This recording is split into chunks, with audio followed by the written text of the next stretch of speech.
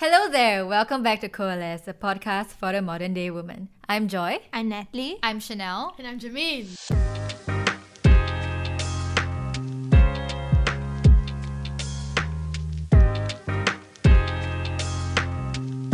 In today's episode, we are honoured to have two very special guests, the ladies from Our Barehands, to join us in on our conversation.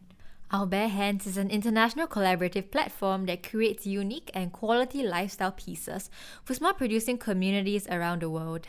Their goal is to see every small producing community they work with grow in their ability to fulfill their dreams, including creating a more sustainable livelihood for themselves, their families, and their communities.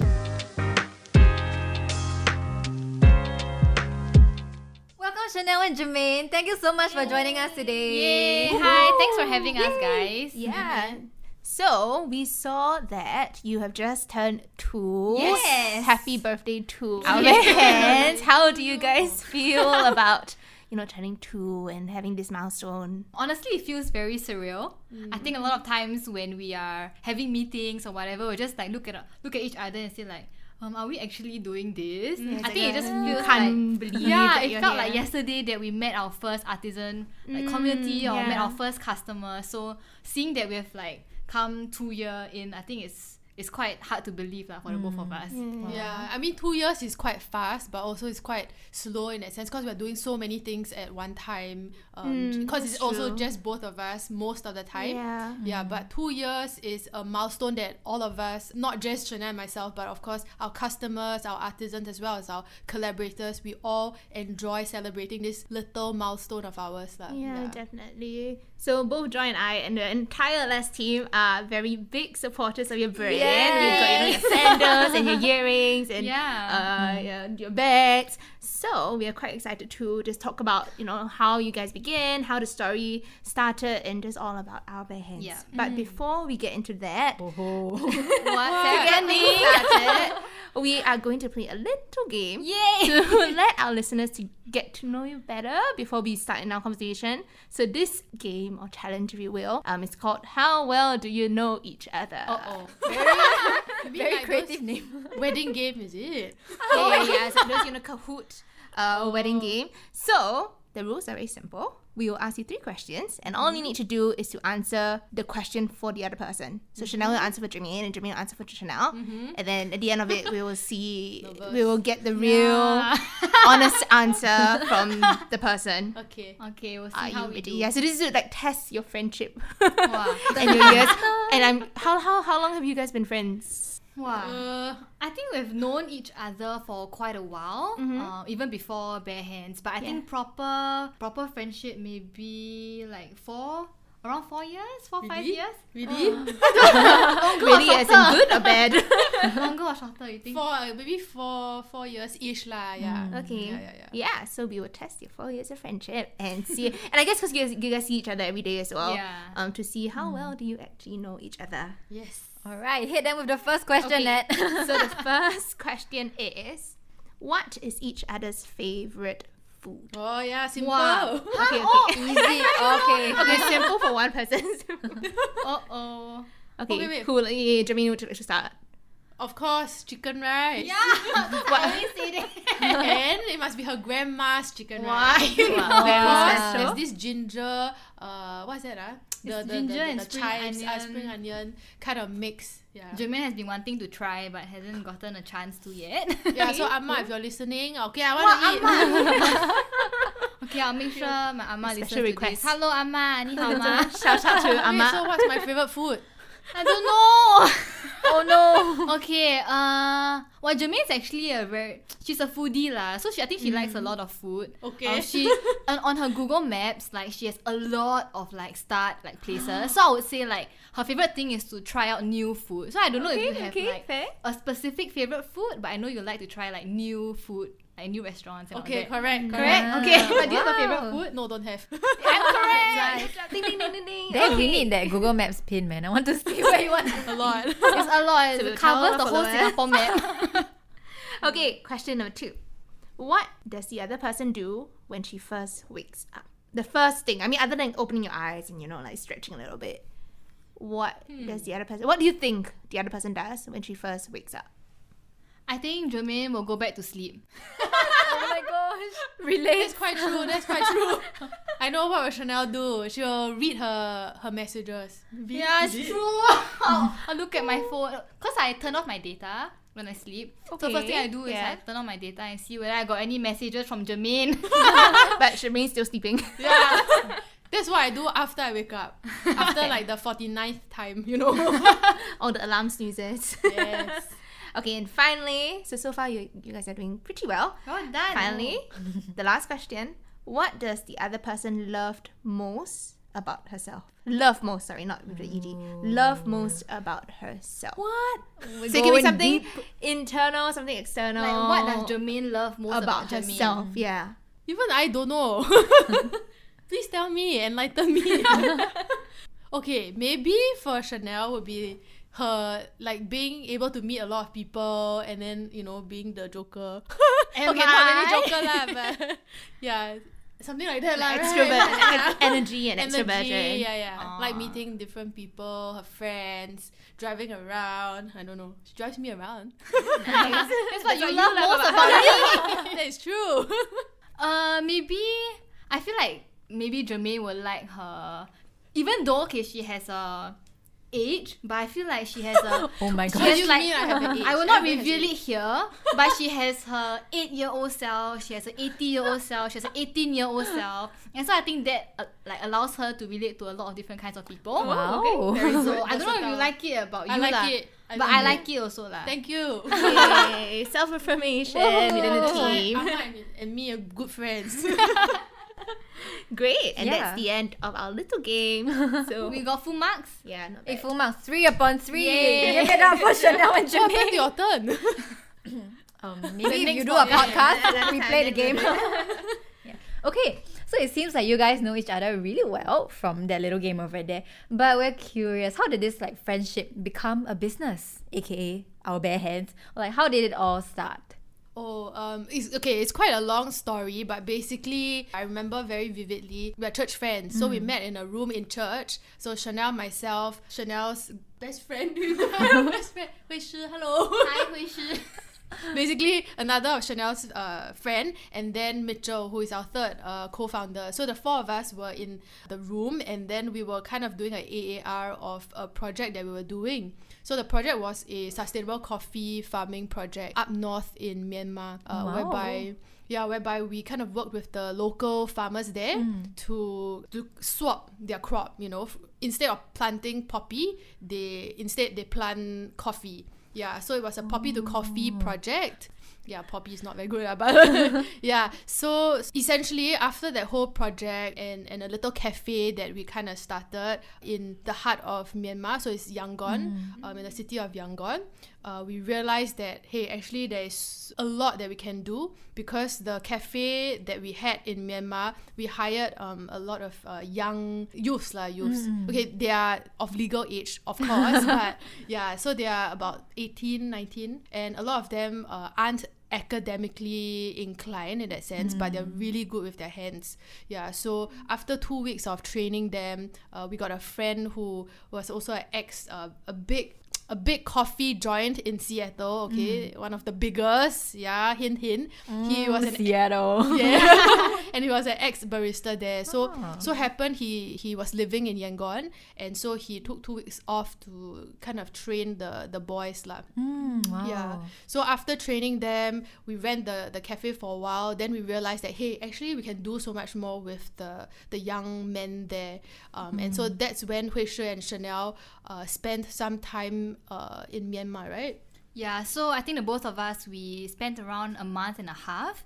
Half of the time we were in a coffee farm up in Shan State in Myanmar, and the other half we spent in the city with the youths that we hired for the cafes. So I think the whole idea about this coffee project is very much geared with the whole no pity thing, you know. And here we have these 3 boys that were pulling really exceptional coffee from the highlands of Myanmar, and every single cup of coffee had a story to tell in that sense. Yeah, because this cup of coffee was made by this local tribe up north in Myanmar, which the local citizens never knew about.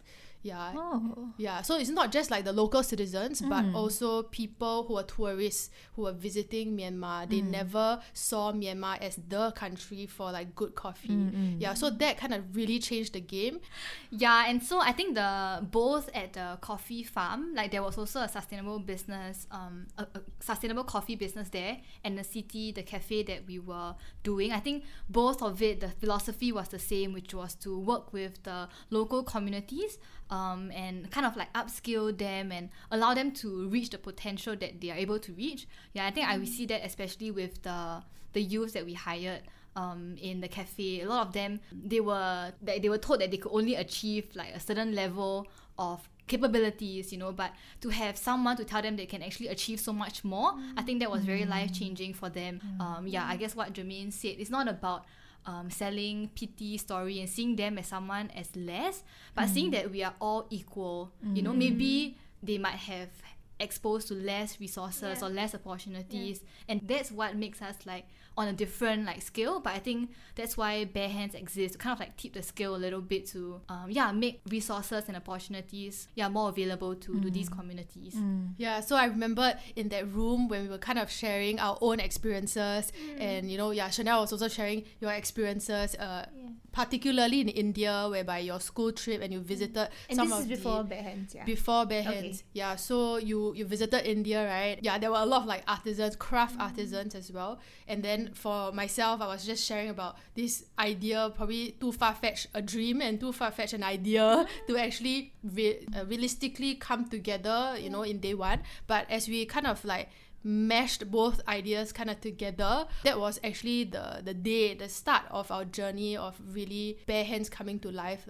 Yeah, I remember, I think the three of us, we had our ideas on what we could do for the future if we were to actually start something. And then as we were sharing, we realized that the heart of it is so similar. And so in that moment, it kind of like clicked, like, oh, is something actually happening here, you know, beyond the coffee project, and are we on to something? And it was really quite an amazing moment. Our eyes were It's just like like fate open. that everyone is all in the Yeah, same room. just like open and look at each other like, is something going to happen? It's a light bulb all lighting up right there. Yeah, it's a eureka moment of sorts. Yeah, but I think it was something that we were not actually very sure if we were going to do it, even though we really wanted to do it. But because like at that point I was still in school and Jermaine was working at a different like company, and so I think both of us had think carefully whether this was a step that we wanted to take. So I think after that meeting in that room, the three of us kind of like went back, thought about it. Yeah, and I guess we discussed more, and after multiple conversations, like we decided that this was something that we really wanted to embark on. We didn't know how exactly it was going to look like, but I think our vision and mission was very clear, which was to equalize opportunities and resources to these communities whom we have met even before starting Barehands, and that was really our motivation in starting. Yeah, and I guess along the way we kind of like pivoted here and there and to become where we are at today. Oh, that's so amazing. I love that. Wow, from that one day in that room, you have like our Barehands now. Yeah, it's so interesting that you guys are in the business of empowering. Am I right? Yeah. I guess you can say that, although we try not to use the word like empowering, because it might seem a little bit like, oh, we are on the top and then, like, we are giving another person something. But I guess we see a lot of it more of like we are partnering. We're partnering these communities because they have as much value to add as much as we do. But in that sense, like in the normal way of understanding empowerment, I guess that's where we are. That's what we are doing. An image that I have in mind is kind of like a bridge as well as a hand-holding kind of image. Yeah, I mean, don't want to be cliche and, you know, with the our bare hands and then, you know, the hand-holding. But essentially it's kind of bridging resources and opportunities from every side of the table, you know. It's not just from our end, but also from the artisans. And, you know, a lot of the artisans that we meet at the end of the day, we learn so much more after meeting them. And it's not so much about us being on a high pedestal and then, you know, only us that have the resource, but they themselves, they know exactly where to get like materials or, you know, the market in the local scene. So there's a lot of things that we can kind of share and learn equally. Love that. Okay, so for the both of you, since you're both such good friends and you're also business partners, and you know how people always say, oh, you shouldn't work with like your friend in case anything happens and then you don't. Everything goes sour. Yeah. Goes wrong. Yeah, so how so how has that been like for the both of you working together as friends? I think when we decided to start something like Barehands, we did like have many people coming to us and say, are you sure you want to work with your friend? Because I guess there are a lot of like stories, right, of how like friendships sour because of like starting a business together. And I think we were very aware of that. And I think that was also important for us to recognize that there is that danger. I think if we go in thinking that we will be okay, we will be very complacent and we won't be conscious of, you know, what are the pitfalls to working together with your friend. But I think so far in the 2 years, it has been really great. Of course, not to say like not to say like we agree on everything or there was never ever like tensions or whatever, but I think that the very important thing is to be open and transparent in our communications. And I think it really helped that all three of us, including Mitchell, our third founder, we are very like-minded and our convictions stay strong lah. The core of what we believe in is the same. So even though like we might differ in how we see the execution to be like and the plans, but we know, and I think trust has to be there to trust that even though like it may be different, but deep down it comes from a place where we want Barehands to succeed, we want our artisan communities to flourish, and if we trust that heart is there, I think there's no disagreement or differences that we cannot sort out. So how's working with me, Jamil?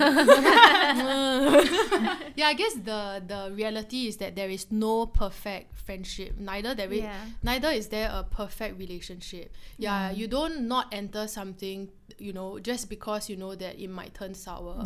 I think the thing for us was about trying to also kind of outline the boundaries and outlining what if it does not turn the way that we want it to be. And these things can be worded out. It can be discussed at the start. Of course, not everything can be discussed at the start because you might not know certain things and you might not know what you don't know. But along the way, it has to be kind of brought up to the table, and we need to know, like Chanel mentioned, right, the baseline is that we trust each other as like, I mean, we are normal human beings, right? And normal human beings, we share the same faith, and also there is a certain baseline that we're already starting from, and it's not about I'm targeting you as a human being, you know, like, you know, I don't want to see your face, that kind of thing. And then I guess the last thing is about holding grudges. I think that is absolutely important, not just for friends, but also, I mean, in marriages. Like to not hold grudges. Yes, not hold. Oh, sorry. Yes, not hold grudges. So to really not hold grudges. Offenses. Offenses, you know, just keeping your heart. I think that is just not healthy in any friendship or in a business relationship. I remember like when we first started, we made it a point to say that to all of us, like the three of us, to agree that our friendship and the fellowship that we share is as important or even more important than the business. And so even if we, maybe possible down the road, we come a point in time that we really cannot agree on something, but like to not take it personally and say like, nothing is going to shake the bond that we have as people. Wow, that's so important. All right, my friends, tips and tricks for doing business with your friends. Your friends. Number 1, trust. Number 2, don't hold grudges. Number 3, lay expectations. And your communication has to be up there. Yes. So we really love your heart and the entire story of how you guys came about, how you started. But what is it exactly that you do in terms of, you know, partnering with artisans, partnering with the people from these communities from the other countries on a daily or more daily basis? So when we first started, we started with 2 artisans from 2 different communities. I mean, now it's 2021. Okay, yes, 2 years on. Thankfully, we have grown to about 10 communities that's so cool. in 8 countries. Times 5. That's right. Wow. And all these different communities and artisans come from different places, and they are also of different demographics. So the approach that we take is always going to be a tailored one. because of our whole mission and our whole philosophy behind, you know, you can't take a one size fits all and then kind of like just, you know, just replicate it from artisan to artisan or community to community. In essence, how we work with them is that we first get to know of them either from our own personal context or like say if both of you have, you know, artisan friends that you know of, or any of your friends who know, you can always let us know. Then we will have a first session kind of together just to understand a little bit on who they are, you know, and then they get to know a bit about us as well. After that we will kind of really assess whether this is the right partner for us at this time, because the artisan growth also has to be in sync with Barehands growth. So after a bit of assessment, a little bit of like, it's like a dating thing, you know, like you Janine. We don't date all, but like You say we don't date all? sorry, we also don't date some, but essentially, you know, it's like a dating session whereby we really get to know of the artisan first. So I get to know session. okay, get to know. So anyways, after that, we kind of lay out expectations and say, okay, if Barehands were to actually partner you, what would you expect? And then from their end as well, what do they expect? After that, everything is kind of okay, green light, right, from both ends. Then we start a little project to kind of sample some of the items. After we sample, and then that's when the usual things of like production and all that.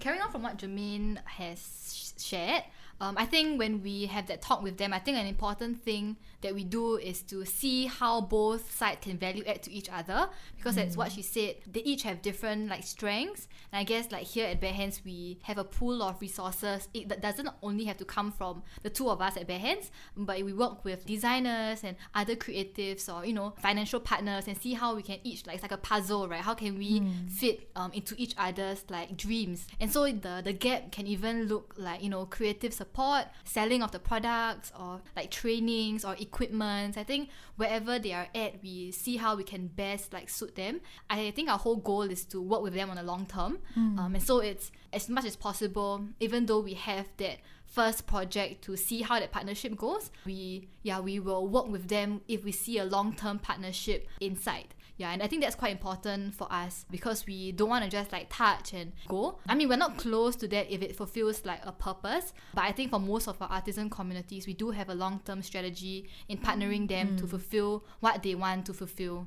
So essentially, I think if you go to our website, that's how we work with our artisans. We call it the Barehands way. Okay, it's a bit cliche and all that, but essentially I think there's 3 parts to it. So first would be uncovering the potential of our artisans, and then secondly would be to connect certain resources and opportunities to them, and then finally it would be creating statement pieces, and the statement does not just have to be stylistic or aesthetic wise, but it's a statement that has been made by somebody, may or may not be by hands per se, but is somebody who is a real person. There's a face behind that. And so the whole tagline of Barehands is really that it's your statement. I think it's a play on the word lifestyle brand. Like each piece is a statement piece, but also when a consumer buys a product, it's also them making a statement in how they choose to put their money, and to say that each product has a story to tell, and there is a real person and a real face with a real story that's behind this product that you are wearing. And I think when our consumers meet other friends also, I think a lot of them also try to tell that story of the artisan community that made their product. And I think it's a conversation starter to keep conversations like this going on in their social circles. That's so meaningful. Like it's not just like another earring, another piece of clothing you put on. There's so much that goes into that piece of accessory or clothing, right? And wow, I just like marvel at the amount of work that goes behind producing everything. I mean, you guys really know the full extent of it lah. But it's like a very long journey of sorts, from like, you know, the meeting and then all the way to the execution, all the way to the end when the product comes to the hands of the customers. Okay, so let's talk about dreams. Just now Jermaine mentioned that this was a little dream of hers, and then it merged with yours, and then it all ended up into our Barehands. So has doing a business like this been a dream of yours for a very long time, or when did this dream come about? I think it's not a really long time, you know, it's not like I was born and then, you know, like I want to start Barehands, you know, out of my mother's womb. I don't think anyone was expecting I that. have a very weird image in my head now.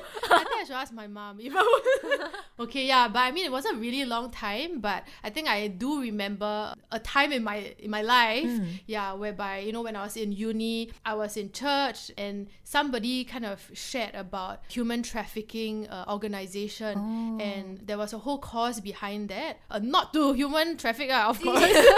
Yeah, not to human traffic, but of course to kind of stop that, yeah. And they were sharing a lot about that as well as other social causes as well. And then there I was sitting, and I don't know, it was just that specific moment in time whereby I had this vision whereby I was together with other children out in the village. Yeah, and the village wasn't a very pretty or modern, okay, not a modern village. Yeah, it was out in the rural outskirts. And there I was, you know, thinking, yes, after I graduate, I'm definitely going to go out to this rural village and I'm going to do something like that, something humanitarian, like, okay, not so, it wasn't it's not so like, oh, I'm a goody two shoes or whatever, but it was just something that I felt really moved emotionally as well as like, yeah, in every sense. Like, it was then that kind of started and kick-started the entire journey and the whole dream of going to do something like that.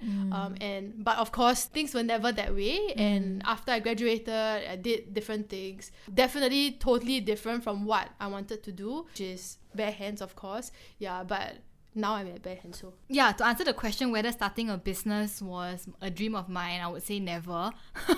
Yeah, because I think I'm quite a risk-averse person. And so starting a business comes with a lot of risk. And so it's something that I've never actually thought about until a few years ago when we had that conversation. In their room. Yeah, but I Since think that conversation, it sparked everything. yeah.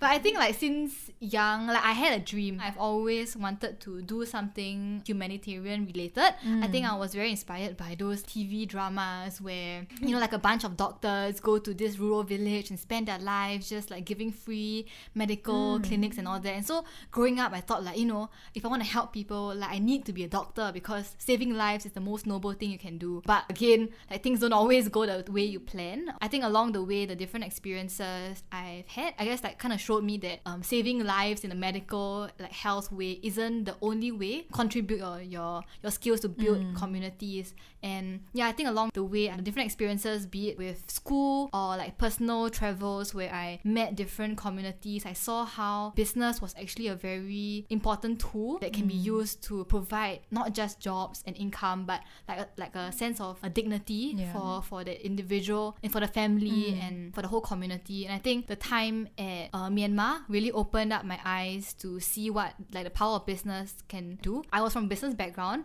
but I never wanted to do business. It was more like parents like saying that this was a practical course to take, even though like in my heart I wanted to do something more people like directly people centered. So I kind of spent my first 2 years in business school like questioning why was I here, because to me then business was just a very dark place where it's all about making money, or even marketing was all about convincing the customers to buy things that they don't actually need and feeding the whole consumerism part of like capitalism that I didn't actually really subscribe to. And so in my mind I was just like, okay, let me just get this business degree done and then I'll pursue what I really want to do, be it like social work or what. My experience in India and Myanmar really opened up my eyes. Why do I think that giving back has to look in a certain way? And it almost came from a very privileged position, right, of me wanting to give back to society. And in a sense it wasn't actually for the community, like it was just to feed my own like ego and to feel good about myself as I do all these like good things. I saw how business was very crucial in providing livelihood. I mean, I did like a stint in an NGO that does humanitarian work, and I saw how the stories that I heard and the people that I've met, I couldn't unsee and unhear that, and I knew that I wanted to do something to solve problems that people were facing, but not in a I want to solve your problem kind of thing, but seeing them as valuable as people, and how can we both partner each other, which I think then like I guess business is a very good platform for that, right? Because in a charity people kind of see you as a benefactor where you just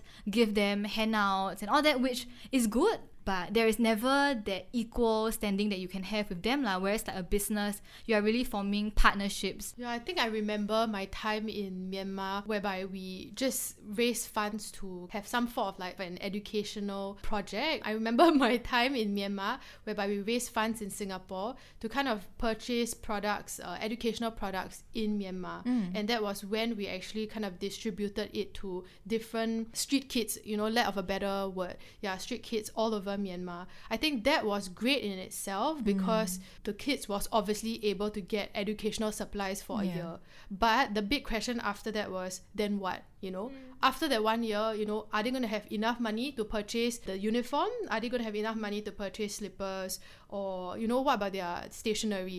They are going to use up all their notebooks, the 12 notebooks that we've It's more given like them. a long-term plan instead of like a short-term plan kind of thing, is it? Correct, yeah. And with that, even though they had that whole school bag for that period of time, they were so happy, they were all like screaming, shouting for joy. But after that, there's no continuity to that. Yeah, and I think the idea about education, I think it's the same philosophy as why we started Barehands. It's about instilling in them a self-sufficiency. Yeah, touch on that actually with like everything that Barehands is doing. Not only have you both grown your own dream, but you also have played a huge part in fulfilling the dreams of like your artisans, your partners, and the communities there. So are there any interesting stories that have come out of that? I mean, we know that you guys visit them as well, right? And I'm sure being able to meet with the people that produce your products is something quite special, because I'm sure like not a lot of brands do that, right? Like, Yeah, so I mean, we have a lot of stories. Sometimes we wish we had more time to write it out and to share with our consumers, but I mean, we are swamped with a lot of different other things. So I'm glad we have this platform to also be able to share. I think the first community that came to my mind was it's actually a local community. I mean, you're right to say that for the overseas, the international communities, we do try and take time to visit them, but I guess COVID kind of put a halt to that. We had to postpone quite a few of our trips last year, but that also made us be able to look at what is actually so much nearer around us, which is our local communities. So we met this mother through an NGO program. We kind of like pitched this idea of like learning a new skill, like craft, like embroidery. And so when we were in that room of like maybe, 8 to 10 mothers, a lot of them were actually very excited when we shared what this project could mean for them. But this mother, she was actually quite quiet. So out of all the mothers, I feel like she was the one that we didn't actually think would be interested in it. So after the workshop, out of the 8 to 10 mothers, actually like around 4 mothers were interested, so that they put their name to sign up for this training program that we were conducting with another local artist. And so on that day itself, turns out that only one mother turned up.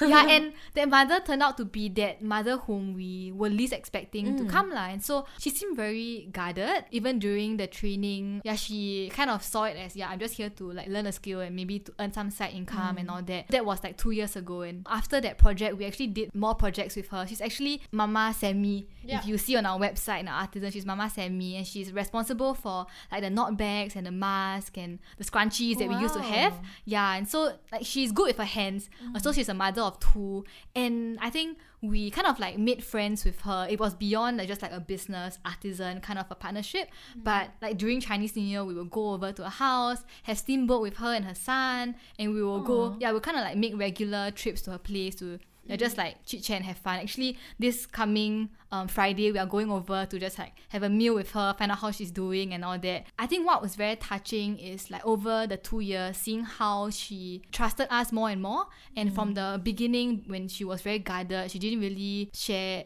anything about her life, to now wanting us to befriend her son even, and seeing how we can bring in our both like husbands and like boyfriends to like come in to like be friends with them also. And seeing she's also opening up more about her life, and and seeing it as a two-way thing, like not so much just like us trying to help her get a side income or whatever, but she sees that she also has value to add to us. She calls us like 小妹, then we were like, okay, Sammy 大姐, that kind of thing. So it's really like it's a very cute friendship that we have, and I think we really enjoy our time with her, and the moments that I guess both sides are able to be vulnerable with each other, I think it's always very precious to us. Yeah. One other community is an overseas community in Myanmar. So her name is Ewa. She's the lead artisan, as well as she runs the artisan business. She has made it a business because she started off hiring people with disabilities back when her mom was kind of a nurse working in a hospital for leprosy. So she helped to teach them craft back then, many years ago. So right now it has kind of grown to 25 artisans, but of course things have kind of changed in Myanmar, so it's on pause. But I think we were there when March last year, March 2020. We were very glad we managed to make one last trip. I think Myanmar was the last community trip we went to before borders started closing and all that. So when we went there, you know, she was sharing about all her different experiences. She was just sharing all her different struggles because she actually gave birth to a daughter when we were there. So okay, not we didn't help to give birth. Again, I don't think anyone thought that, Jermaine. I'm a midwife. Yeah, but anyways, she just gave birth to a daughter, and her daughter was only a couple of months old. Yeah, but she was there really sharing all her struggles as a woman, largely because she was the sole breadwinner for her family. She was taking care of her in-laws who were living with her, and at the same time she was looking after the 25 artisans. And at the same time she just gave birth. Yeah, and her mom wasn't in the place where she was at. Yeah, so she was just sharing all these different struggles and challenges as a woman, having to do all these things and having to really juggle with all these different responsibilities. So she was there, she was tearing up a bit, and she said, actually, you know, it's really hard. You know, there were many times that when she really asked, you know, why am I doing this, and do I really want to continue on or not? Like, can I even continue on next month? And I think she said this thing which kind of really got me thinking. She said, you know, you won't really understand how much we go through as women. And I guess at that point in time we were sharing a commonality, not just because we are women, right, but largely because we are juggling so many responsibilities, and there are so many expectations of society that are placed unknowingly, you know, on women. Yeah, and our cultures are different, but I think in some sense we are also very similar. Yeah, and for us, because we run a business and she runs a business as well, so we can totally understand where she was coming from. There was a part where she said actually there was this month that she wasn't sure how she was going to pay all the salaries of her artisans, and so happened, you know, for us at Barehands, we decided to send her the final amount that we were supposed to pay her. And she said, actually, you will not believe it, that amount was just enough for me to It was like exactly that amount that she was waiting for. I'm getting goosebumps listening to this. And that was just zun zun, you know, just at that point in time, it was like, this is just enough to cover all my artisans and still have a little surplus. When we heard that, you know, for me personally, I just felt like, you know, this is something that goes beyond just paying your artisan or just paying their wage or your salary. This is something that is a bit more, there's a certain sharing of hearts, in terms of her sharing her struggles and we sharing ours as well. But then on the other hand, it's so timely, and because it's so timely, you question, right, how is it so timely? Definitely it's not just a pure coincidence. Makes sense. I love how, like, it's not only about selling products or like making products, but it's really about like the relationships, really about the internal impact, if you will, with all the artisans, with all your so I think picking up from what you shared about the lady in Myanmar, your artisan friend in Myanmar, Ewa, like, we're all in the same boat in that we all have started something before, and even for her, not really struggling, but like going through this entire process of, and the entire season of not being able to know what's going to happen, the unknown. Are there any struggles that you've had, you know, since starting Barehands, or even just in your own entrepreneurial journeys? We all know that behind the scenes it takes a lot more grit and a lot more perseverance through, you know, failures and all that, more than anything else.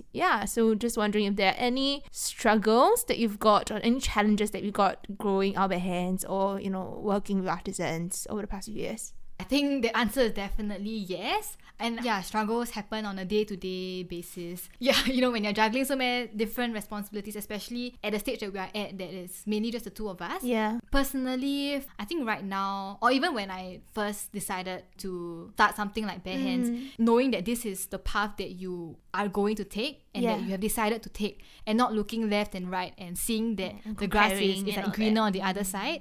In the school that I was in, when I was starting Barehands, I think everyone was like applying for very prestigious jobs with high paying salaries, and you know, they were all about just like coming up with like a very good like resume, internship experiences and all that. But even though those things didn't really interest me, but I think looking around and seeing so many people doing it, I would be lying if I said that didn't get to me, and like wondering if I was being a bit too idealistic to try and do something new that was different, unconventional. Like that was different from my peers around. And I think at that point in time when I was still in school, it didn't hit me as much.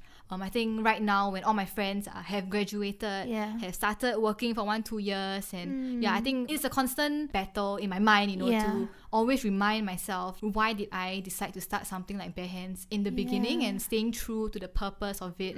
I think seeing the worth and the value of something like Barehands, I think the struggle is really when you start to forget why you started something like that. But I think it's great because like we didn't start this alone. And I think that's where like having co-founders that are so like-minded is super helpful to kind of like nudge each other and like journey together with you. And like when one person is kind of like forgetting, the other person can like remind. When we struggle, we know that we don't struggle alone. The stories we shared just now, in those moments, it really reminds us of why we are doing what we are doing. Yeah, definitely. Yeah, because before Barehands, I was working full-time, and not that Barehands is not a full-time job, but working full-time in the sense that I was getting corporate. Yes, a corporate a job whereby I was getting a steady income. Whether I wake up in the morning and do work or don't do work, the money comes in the bank. You know what I'm saying? To put it very, very bluntly. So for me to really step out of that whole world, that corporate world, once I was very sure that yes, why I want to do these things is because of ABC. And not because of XYZ. Why I want to do these things is because of a reason that goes beyond just money. For me, the question is, what does your entire life revolve around? You know, at the end of your life, if you're on your deathbed, what is the one thing that you want to see? Is it your bank account that is from $1 to $1 million? Or do you actually want to see like your family and friends gather around your deathbed? You know, what is that one thing at the end of the day? And actually, when you pass on, somebody did say, are you living for your resume or are you living for your eulogy? Wow. I think in that sense, when you put life in perspective, it does give you a broader horizon of what life actually means. So the struggle is always remembering that every step of the way. It's not like, just because at that time I had that epiphany and then now, forgot, let's just get on with life. But it's more of like remembering that and reminding myself why, like what Chanel mentioned, right? Like, why did you start this in the first place? Where are you going? Where are we going? What's the goal at the end of the day? I think this is a very real struggle lah. Like this whole idea of like imposter syndrome. Like what you guys mentioned, right? Sometimes people think that entrepreneurs, they must be this certain way. They must kind of like always know what they're doing. But you don't see all the behind the scenes of founders like doubting themselves. I guess for Barehands, because we started out with a very big dream. And I think when people hear our stories, they're always inspired, or they're always like, wow, this is such a great thing that you're doing. And I think inevitably that also adds pressure. When we start Barehands, we know that we're in it for the long term. It's hard, like you work on this project today and tomorrow you expect to see results. I mean, that's not how the way we work lies. It's really like a long-term commitment that we're making to our artisan communities. And sometimes when the process gets long, you can get discouraged and you start to doubt your own ability on whether you are good enough to do something like that. And so I think that imposter syndrome is very real, and I'm sure a lot of people feel that way in no matter what kind of jobs that they are in. It can affect your mental health and all that. So I think how we should cope with it is really just to be very open and vulnerable with people, and that you are not going through this alone, and it's a way to step back sometimes. I think when we started Barehands, we know that Barehands did not ultimately belong to us. It's really all the hands that come into building something like Barehands, and to not always take things so personally, you know, like when Barehands undergoes a failure, and then when you take it so personally, and then you start to feel like, are you a failure? It's like putting your identity into the business. Yeah, I think it's very important for us to not make our business everything of who we are. It's only an outpouring of what we believe in, right? And I think that is important for us to remember. Yeah. Yeah, it's so interesting that the struggles you guys shared were not material struggles, but really struggles that go on inside your head, like imposter syndrome and staying true to your cause. I think for Nat, I also relate. Like in doing a less, sometimes we get so caught up in like the day-to-day running of things, right? I think you guys feel that also, that sometimes you really just need to take a step back and like, wait, why am I doing this? And remember why you started everything. I think it's this kind of like, encouragement, hearing from other people that kind of like acts as a fuel of sorts to keep on going and to know that you're not, it's like what you said, about like knowing that you're not alone on this journey. Or whether or not it's, your co-founders or it's other businesses, other brands who are also feeling the same thing, who are also on this journey alongside you. I think that's where, community, that's where a journey with people comes in. Yeah, so whenever like a random customer just like sends us a DM or writes us an email saying like, we really love what you do, and I just received my products and I love it, I love the quality, like you guys don't know how much that means to us. Like sometimes both of us will just like take a screenshot and see like, oh, it's like a fuel, like adding fuel to your journey as you go along. But I guess it's the same thing about what Nat you mentioned, right? About identity. Where do you place your identity in? If our identity is found in the business, whether people change, and there are thousands and thousands of people who have different perspectives of your business and of you. So if one day, they say great things, the next day a bad thing, that's true. And if you place your identity on that, then you fluctuate as it goes, right? You're going to have this roller coaster of emotions, oh, great, oh, sad. So I think that's really important. It's a constant struggle, and it's a constant reminder. That's why we are not there yet. It's kind of like ongoing process. For sure. And I think no one will ever be like there, isn't it? As two people who have already walked the entrepreneur journey before, if there is something that you could tell yourself, or your younger self, or your self before, our Barehands had started, anything, so any encouragement, any thoughts or advice? Just because I feel like in our generation, say the 20s and 30s, around this generation, thanks for including me. Hint. We are very different.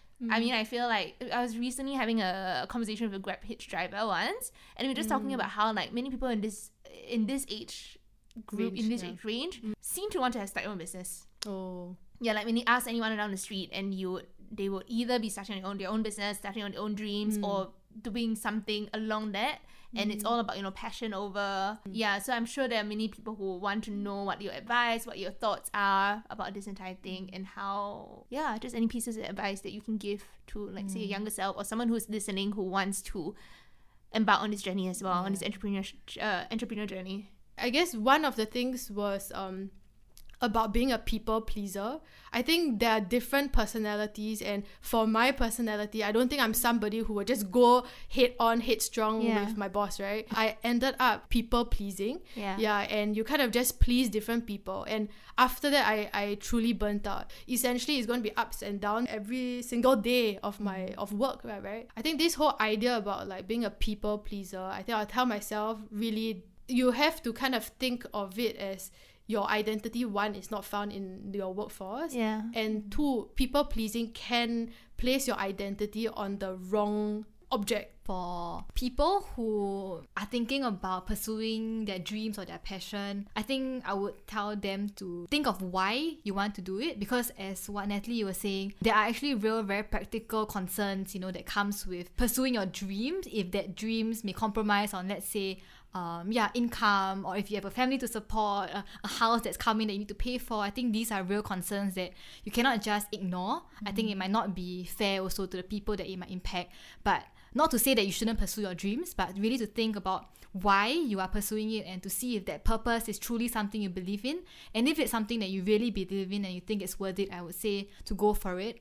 Have people that surrounds you to support you also, because pursuing your dreams alone is not going to be easy at all.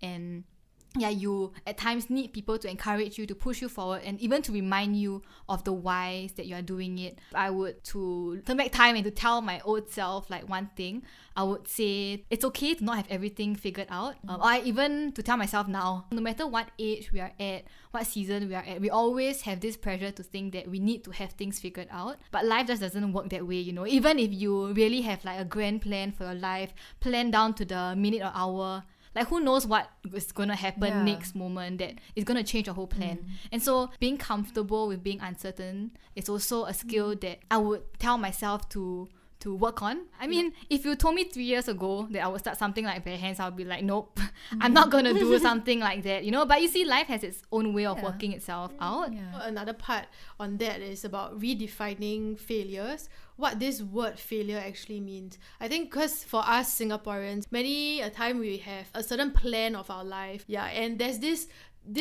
idea of success that the society has already painted. Very cookie cutter, right? Correct. I mean, we can say on one hand that we don't believe in these things, but actually in society, if you just look at your friends, just look around, it's already there. This ideology and this idea of success already permeates our veins, permeates our life.